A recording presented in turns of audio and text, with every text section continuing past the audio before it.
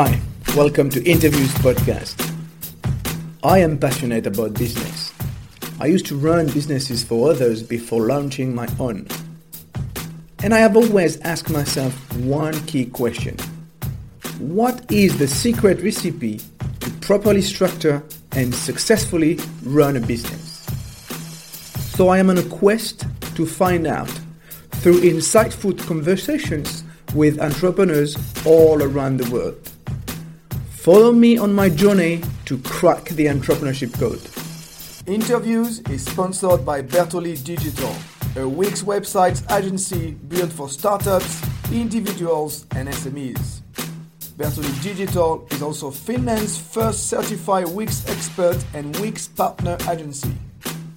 1% of all the agency's project revenue go to Global Footprint Network to help change how the world manages its natural resources and respond to climate change. If you want to know more, www.bertolidigital.com or contact at bertolidigital.com. This is Interviews. Today I am with Julien Brun, Managing Partner CEL based in Vietnam and Singapore. Hello Julien, thank you very much for joining me today. Hi Laurent, a pleasure to be here. I'm very happy to be here. Excellent. So tell us a little bit about yourself and your journey. Well, this is a long journey. I'm a bit ashamed to say that now, but 42.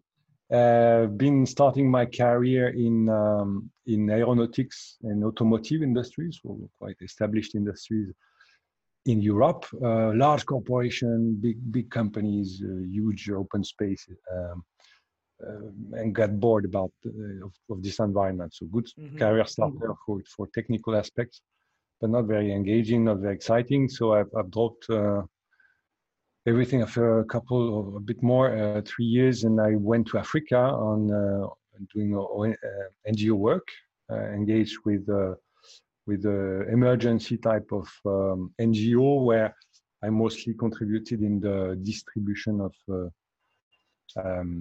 donations for refugee camps in West Africa.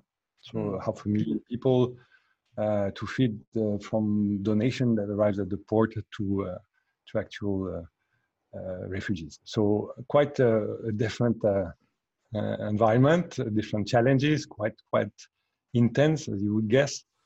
And I kind of wanted to find a bridge between those two extreme experiences.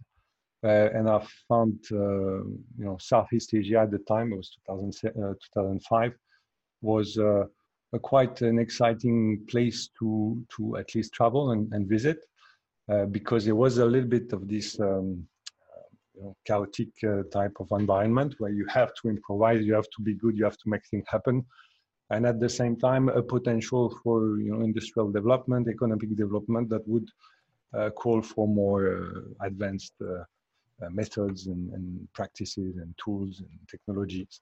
So it was, I took a plane ticket with my girlfriend at the time, and we went here. We went here in Vietnam, actually relocated for a couple of years, and here I am 15 years after that, and I'm still here, and I became an entrepreneur in Vietnam, and I've extended the Vietnamese experience, even though my base is still Vietnam, to a broader scope, ASEAN first, and then now professionally I'm traveling all over the world to deliver my clients. So I've created CEL in 2005. Today it's a rather small business, but very specific into what it does, and pretty good, at least on the fact that we are asked by clients from Chile to Nigeria to Indonesia to help them on their supply chain. So it's a good sign. So it's a kind of I never planned to be an entrepreneur. I came here a bit by luck, and here we are. That's the journey. You worked in a corporate world, and then you went to Africa. What happened? How did you decide you would become an entrepreneur? Was it luck too? Yeah, it was luck, pure luck. It was. I arrived here in Vietnam. I've got a background in aeronautics, and to be frank, in aeronautics in Vietnam at the time, and even still now, is not really. There's not much there. So I found the only unique company that was working in this sector, and they hired me for to handle their production mostly. So I've been for some time production manager, industrial director, kind of technical work. And they had to fire me because they were cutting costs, and obviously I came at the wrong time. So after a month or two, they had to let me go, unfortunately. And the actual director of this company at the time was sorry about it because it was not his decision, it was the headquarters in France. And he told me, with what we've done in this business, we could also replicate that outside and help a bunch of companies to improve their processes. And he took me in the journey of, micro consulting projects where he was coaching me. He was obviously speaking Vietnamese, so it helped a lot. And kind of let me go along with more advanced consulting. And it kind of pushed me, and I came to be an entrepreneur, a bit by luck, and I loved it from day one. So I could not stop. So he saw something in yourself that you did not necessarily see yourself. Yeah, it was. I guess it was a bit of personality aspect, but it was also, a technical capability. 2005, industrial, the factories themselves were really, really basic. So with a bit of a background in industrial systems, in production floor in Europe, you came out very quickly to find quick wins, to improvement opportunities here and there that would actually demonstrate results. So it was practical outcome and pretty exciting type of project because every project were different. I discovered Vietnam through factories from all over the country. So it helped me also to discover Vietnam to some extent. Right. So what does CEL do? CEL is initially a consulting firm. So we've started with consulting, as I explained. We've actually specialized. We were covering any kind of industrial problem from productivity to quality to cost to many aspects at the beginning. To more opportunistic type of consulting, still in the operational world. And we ended up to find a path within this world into supply chain. Supply chain is a big term. I'll explain a bit more, but it came to be trying to put the pieces together. You have a production unit, it could work perfectly, but if the inputs and the outputs are all over, then your supply chain doesn't work, no matter how good your factory is. So I kind of was quite attracted by this bigger picture and trying to make trying to make a holistic improvement instead of an incremental local type of mini patch type. I had the feeling after a time that it was a bit of a patch here and there. So over time we extended to supply chain, and today we are mostly advising companies in the way they distribute products, in the way they serve their different markets in different countries. So it's a lot of logistics, it's a lot of inventory, it's a lot of capacity, and we give them. If I want to wrap up into one term, what we do is route to market. We advise companies in their route to market strategies, and we use quite advanced technology in there. So a lot of data, so it's quite solid piece of work usually, and that's the core, if you want. Right. Now, after that, we do also training in supply chain, and we've trained thousands of people in Vietnam over years, and we've got very good catalog of training into operations world. And the final part, and is the newest and probably also the most exciting, is the technology, the software part, where we have now a team of data scientists and software developers that they design new tools, new advanced algorithms, new ways to analyze data. It's a bit of a R&D type of product spin-off type of corner of the company. The core knowledge is in consulting, but the innovation comes in being into the software part. Right. So the company was created in 2005. You said a bit by luck, as you mentioned. But now we are 15 years after. It's 2020. You're still in Vietnam. You're still there. The company still exists. You've developed with new products. You expanded internationally. How can you explain the success? It's a good question, of course. Coming from you, I'm not surprised, but it's a tough question. I would say it's a bit of a mix of opportunistic behavior and kind of finding a focus point at some point. Otherwise, I'll get bored of trying to jump over opportunities. But opportunities was all over the place in Vietnam at the time, and it still is. It's still a great place to find things to do, things to do better, or find a market opportunity for a given product. It's full of potential. Mm-hmm. But it's also quite, after a while, you've done plenty of different things, you can get lost in there, and you can also get bored of going over the same type of things, but without necessarily a way to build anything. So it kind of gets boring if you don't build something. And the point was to try also to find a pathway into building something while grasping opportunities. So knocking at the doors at companies and they would say, well, can you do that? I say, well, we could, but we've never done it. So here we go. We can commit on results and go for it. You have to be aware that we haven't done it. And often being honest in this kind of a situation would give you open doors to trying things. And that's through opportunities that you try, you innovate, you find ways to solve problems. But it's a little bit of with a further reflection on the side. It helps you to say, yeah, do I want to do that for long, or is it potential from a demand or market standpoint? Can I build over that, and so on? And finding from all those opportunities the thing that you like and that would sell, actually. Mm-hmm. And you mentioned the focus. Can you tell us? The focus came along with the time. And to be frank, it took me not 15 years, because now it's quite clear, but over the first 5 years, again, I'm in consulting, so it's a bit of a different world. It requires flexibility. But over 5 years, even though I've worked for hundreds of different companies, I found myself in a loophole. So I needed this shift, and I'm a bit of a geek on the side. I've always played with computers and softwares and stuff. So I wanted to find this personal interest into technology, into the work I was doing.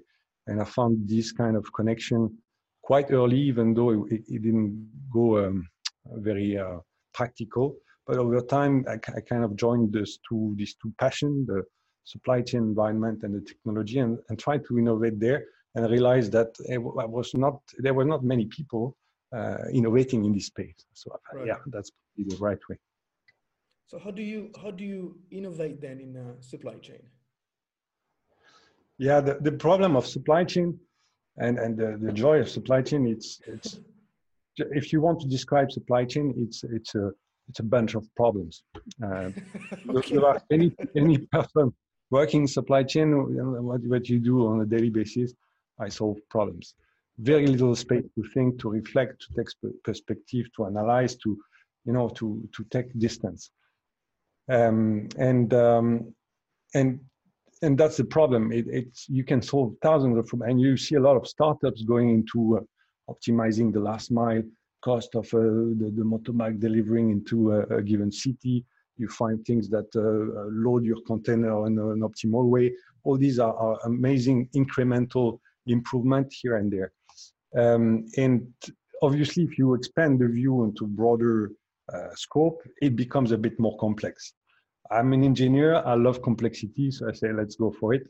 And here, if you mix a little bit of curiosity and trying really to find out how things work in reality, plus trying to build a little bit of a systemic view on the problems, so decomposing problems into really a set of sub-problems, really being structured in the way you approach things, you'll find thousands of very, very impactful opportunities. Some would be easy to capture, some would be much more complicated.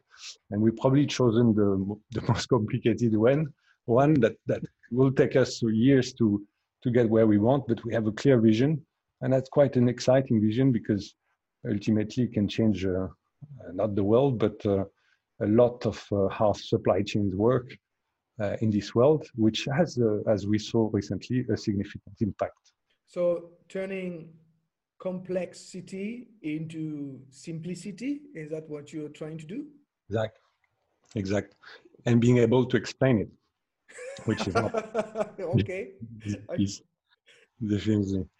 But yeah, it came out also to, there's one word that I keep repeating also to my team, and it's a very important word to me, and that helped me through years, is demystifying things.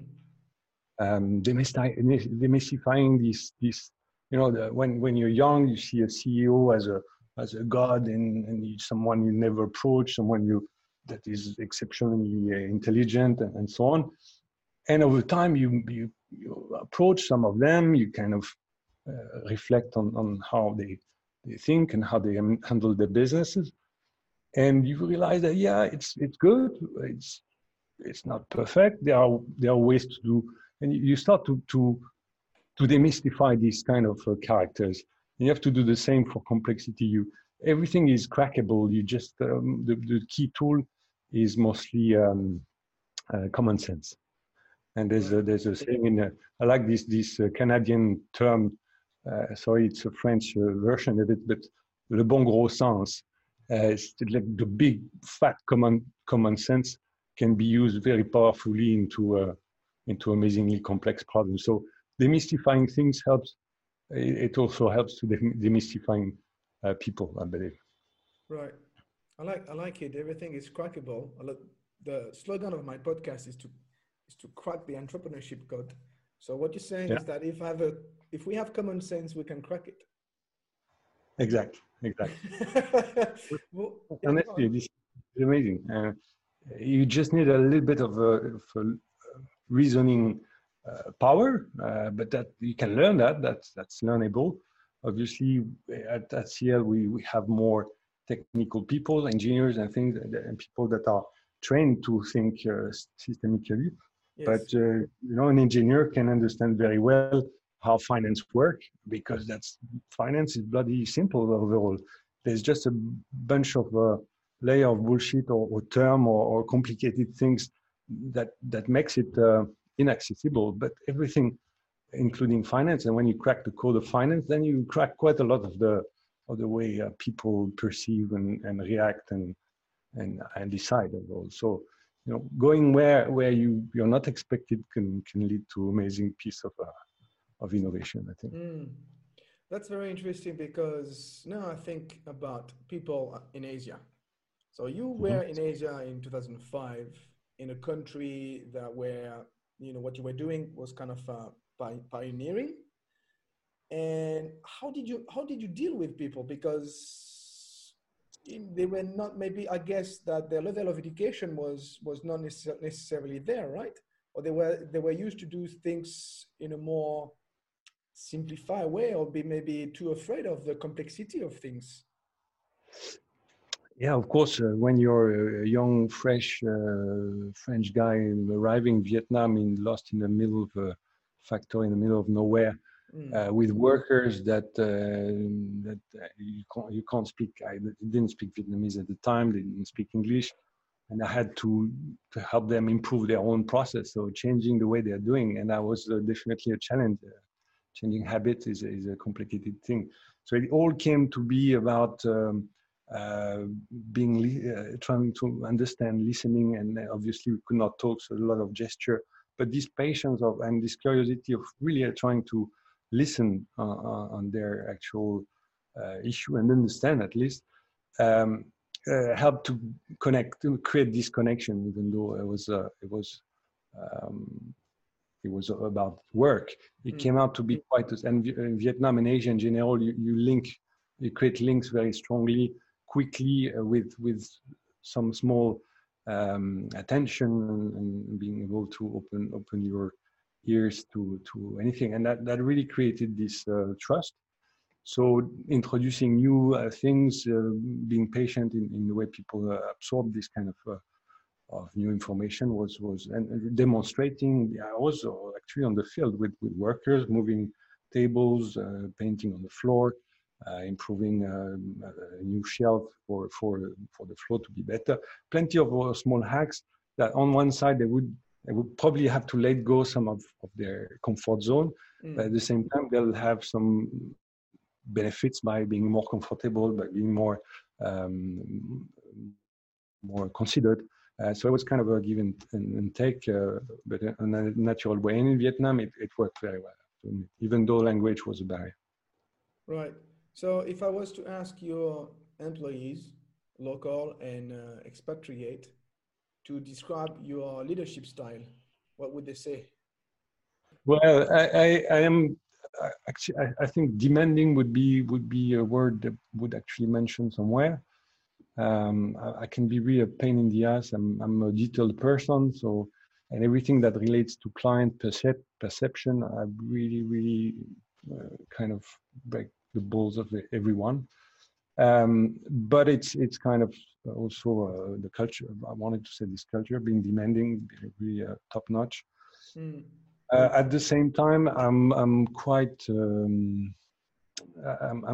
loose in the sense that I give relative autonomy for people to actually decide how they handle their projects, their tasks, their tools, and I'm trying at least more and more to give directions and not instructions.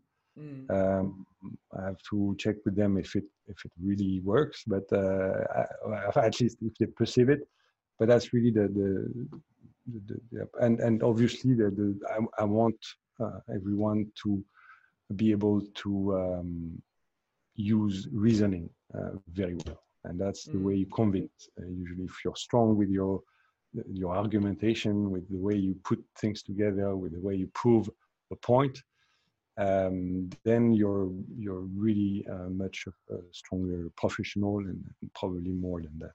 I want to go back to something that you talked about earlier on, is technology. I have the impression that many entrepreneurs, business leaders get confused between using technology as the end goal, this is what they need to build, rather than using it as an accelerator of growth. Do you agree with me? Yes, I would even push it further, is that if you expect technology to grow your company, you're getting it wrong, because it's not going to grow your company by itself. It's going to help to grow, but it's not going to grow.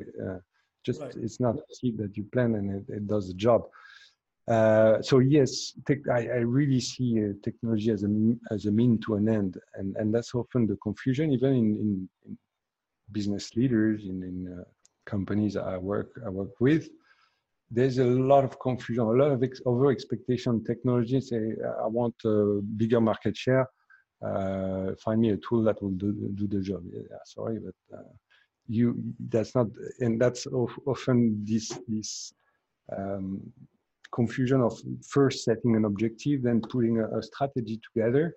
And strategy can be composed of a certain part of technology, but it's not everything. And that's where we have to follow technology trend, of course. And we have to make the right choice, because it can cost a shitload of money at the end. But ultimately, I have sometimes hard time to convince people that you want to improve your profitability, you want to reduce your cost. But if you reduce your cost on the wrong customer, then you may lose your customer. So what's the balance? Profitability or growth? And there you need to clear trade-off. If growth is the focus, then don't do that. If profitability is the focus, then okay, let's use some technology to optimize as much as we can. But the risk of potentially affecting your customers. So it's really tricky to explain, and it's getting better now. There's a bit of a hype that has passed all these blockchain shit, and I think we kind of at the bottom of the hype, and now it's going to be whatever AI or machine learning or whatever you use, show me the business result. And that is a healthy type of reaction. I love technology. I use it for my marketing. I have to be frank, but we are actually testing machine learning application in forecasting. We are testing simulation in planning. We're testing things, and that's most of what is technology today. A lot of small startup trying things out here and there, but nothing very proven or very solid that would actually make it a real trend. Okay, so technology needs to be combined with other things, like people, for example. Yeah. What you're saying is that basically technology by itself won't help your business to grow. Of course, if you want to develop your e-commerce channel, you're delivering to different channels, and you want to push your e-commerce sales. At some point, you need technologies. There's no question of it. But the innovation part of technology, again, with these hypey words like AI and so on, there are very, very little true application of those in the industry, at least. It's a lot of those applications led by the advertising and consumer side of it. But on the background, in the industry side of things, it's really, really old-fashioned. So every small piece of technological improvement, you connect an ERP to a system, and then you get a bit better visibility on your sales. That is where we are into innovation. It's really incremental step, and nothing very revolutionary for now. At the end of the day, technology will help you to achieve something. So if you don't know what you want to achieve, it's not going to help you. Right. So first, think about strategy, then use the appropriate tools, including technology and people or whatever else to deliver on that strategy.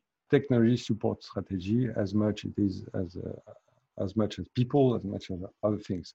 Right. Now, what technology creates is a little bit of a shake, because obviously there are a bunch of jobs that can be lost over time, but we still see factories with workers with old-fashioned sewing tables, with a very basic working environment, and that's still the reality. This is still the chair you are sit on. This is still the T-shirt I'm wearing.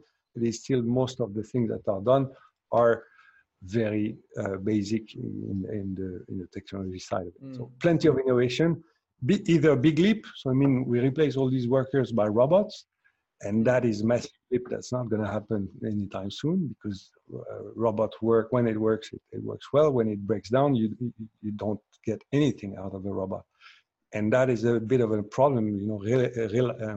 Resilience.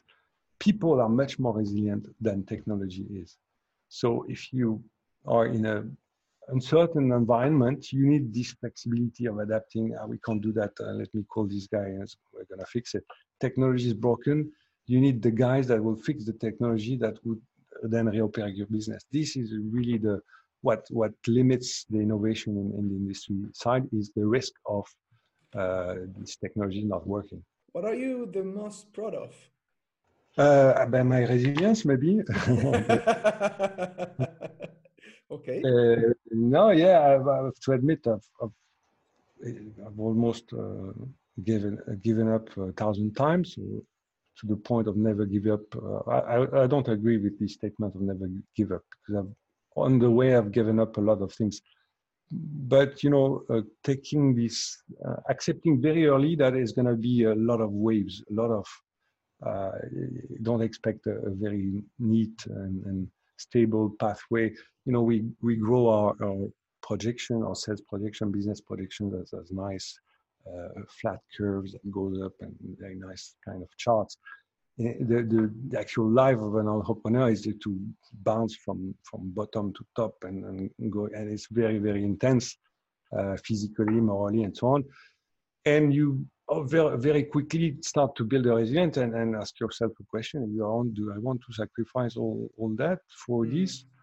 And it's healthy to ask yourself this question over, because obviously at some point you need to drop a certain number of things. And I've dropped other businesses. I've dropped part of what is CEL today. I've made choices that were structuring at the time. So I've given up a lot of things. But ultimately, is keeping the pathway where and that's this balance of where the market is and where your personal interest is. The question of, am I ready to spend more effort, more years, more brain power in this direction? If I love what I'm doing, I'll do it easily, but it has to be a market associated to that. Otherwise, you'll get nowhere. So this is a good transition to my next question then. If you look back at all these 15 years experience building CEL, what would you have done differently? I've made tons of mistakes like everyone, but I've hired a lot of the wrong people, and I knew it before. You always reflect after and say, yeah, I kind of knew it. Over time, you do less of these mistakes, but when you're in a rush, you really bring the wrong people in the team, and you pay it quite harshly behind. So I would probably trust more my personal first impression, gut feeling on hiring people. I've made great decisions, and my team today is amazing. I'm really, really in love with my team. But over time, it took me a lot of energy to hire and compensate for the wrong people. So one side would be that. The other would be also probably to, I would have said, probably reach out to Singapore more early, because honestly, from Vietnam has been a great place to deliver project, to sell project, but it's still what took us to the next level is when we started to approach businesses on a regional scale. And Singapore, for Singapore market, it's really nothing, but Singapore for a decision hub for ASEAN and also for Asia, it's a massive place to convince people that we do a great job and we can innovate and we can help there. And once I started to reach out to particularly Singapore, it changed the game definitely. So yeah, I don't have any regret, but I'm saying maybe I could have done it earlier. Right. So let's talk about this regional and actually international expansion, because now you told us that you even have clients in Latin America. Mm-hmm. What is the keys there? How do you go out from the base? The strategy we took is demonstrate locally whatever small project you can start with anywhere, do it, but do it amazingly well, and build the internal marketing so your direct client can push it through the organization. And if you kind of follow up with this, it ends up to be in the hands of a bigger boss, and then a bigger boss, and then you come at in a big account from the small door, but only demonstrating that you're bringing value over projects and over projects. So that's been the strategy: start small, sell small, but make an amazing impression from day one, and you get big chance to be sent away. So in our case, we've been a couple of our clients that we started in Malaysia or in Thailand or in Vietnam ended up sending us to all over the world. Brazil, and then another client would send us in Nigeria, and then another would, and we kind of found out a way to explore the world while helping local companies, but also more broader corporation from a global scale. So very exciting. And well, it's been a strategy. I'm not saying it's the only one. It's quite demanding for you.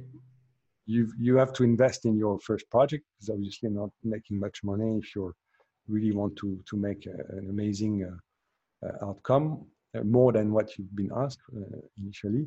And then you have to obviously maintain this quality, but you can scale up, charge a little bit more, offer bigger packages, and here you go.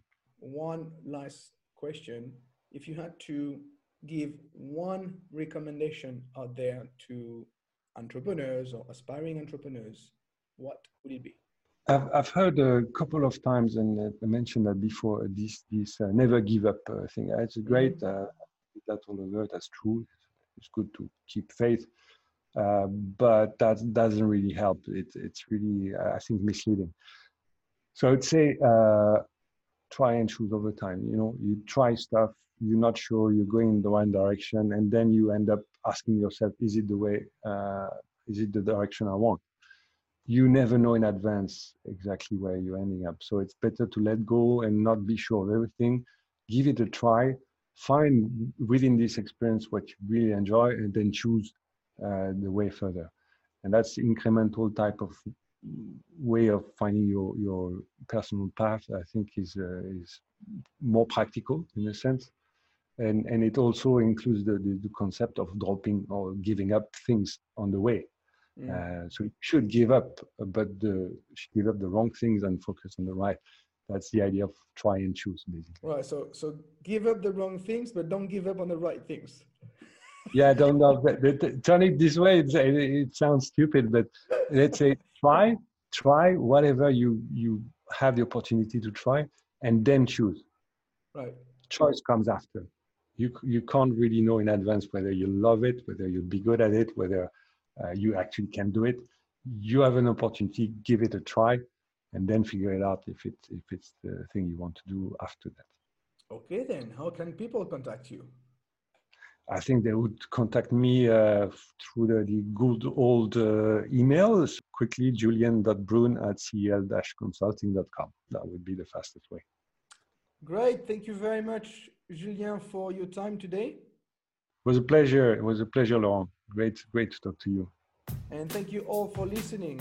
I'd love to hear your feedback about today's interview. So if you have any questions for my guest or for myself, or if you'd like to be a guest yourself, send an email to contact@laurentnotin.com or reach out on LinkedIn. See you next time. Bye-bye.